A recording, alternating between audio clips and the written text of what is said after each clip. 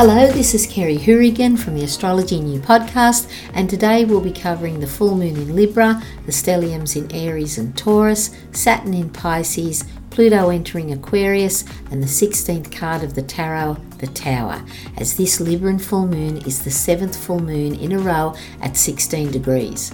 But firstly, I'd like to begin by acknowledging the original land carers, the Awabakal people, where this podcast is recorded. I give my deepest respect to elders past, present and emerging. Just a reminder, you can get a free mini astrology report that includes a very detailed birth chart from Astrology and You.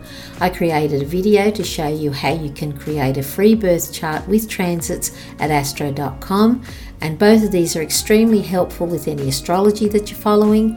You can find the podcast on the usual platforms, including Spotify as well as YouTube, and I'll leave any links below mentioned in the podcast in the show notes. The full moon in Libra is happening on the 5th or 6th of April 2023 at 16 degrees and 7 minutes depending on your location. So to see how this applies to your life, see the house where these transits are happening, as this is the life area that personally relates to you. This is the 7th full moon in a row at 16 degrees, and this is remarkable. In evolutionary astrology, we equate the moon to our ego, our subjective filter by which we view the world based on our childhood conditionings, beliefs, societal conditionings, our culture, including our past life experiences.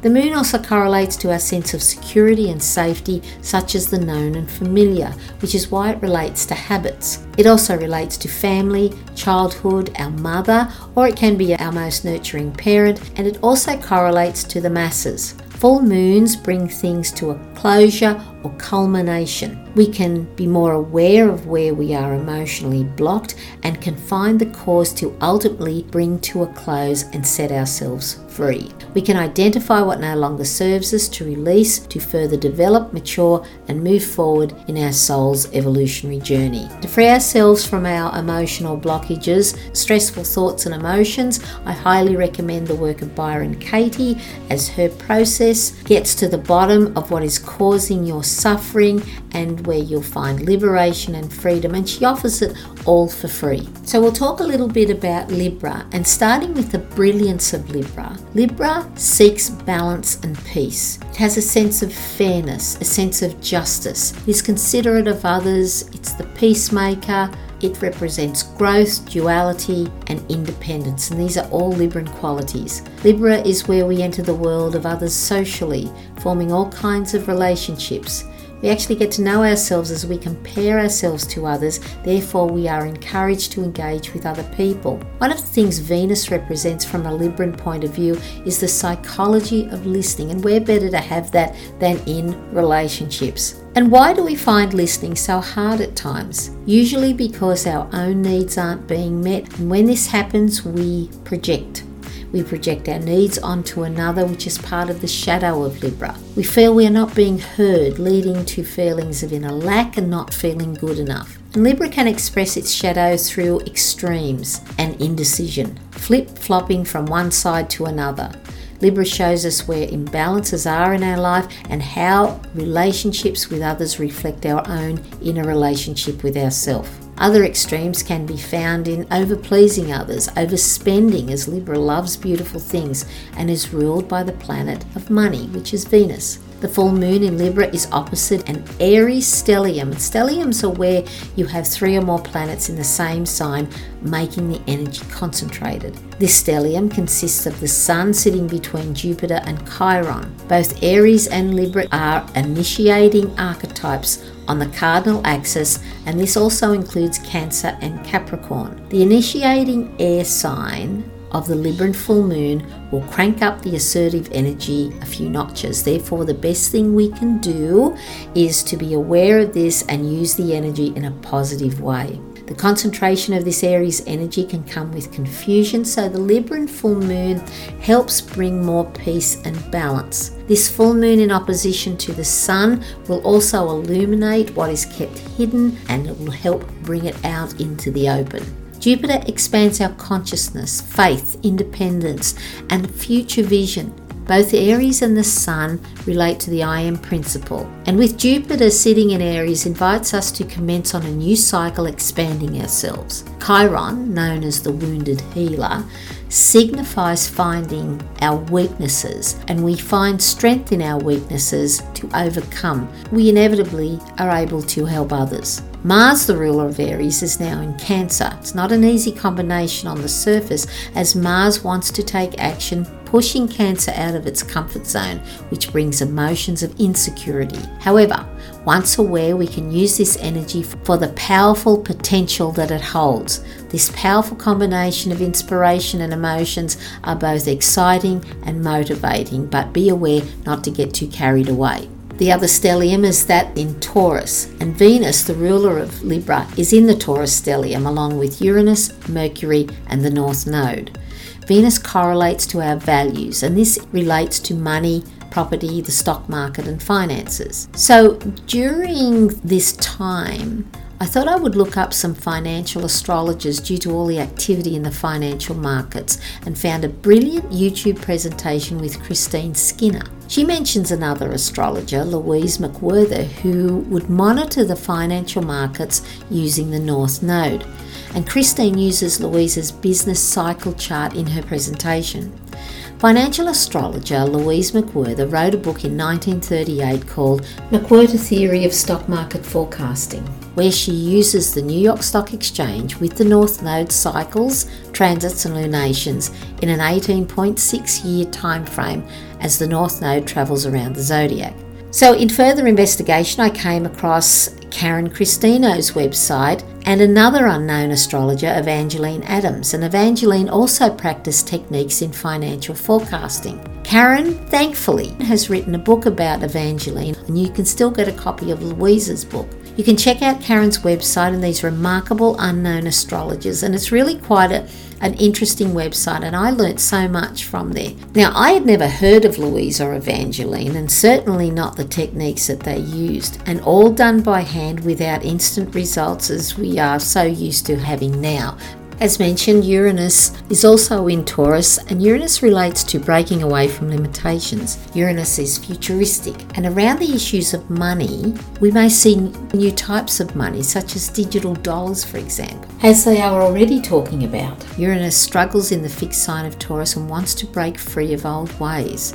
With the North Node in Taurus, Louise McWhirter's business cycle theory suggests that markets will slow down as the North Node goes through Taurus and will transition through Aries and Pisces in a 3 to 4 year period. So we shall observe and correlate in the journey of the North Node. Uranus correlates to sudden shocks when resistance continues building up pressure. Pressure is released just like in earthquakes and volcanoes, of which we are also experiencing currently on our planet with devastating results. We can apply this analogy to the financial system as well, as resistance builds to keep the old structures in place, which is creating pressure, and the release of this pressure can come suddenly.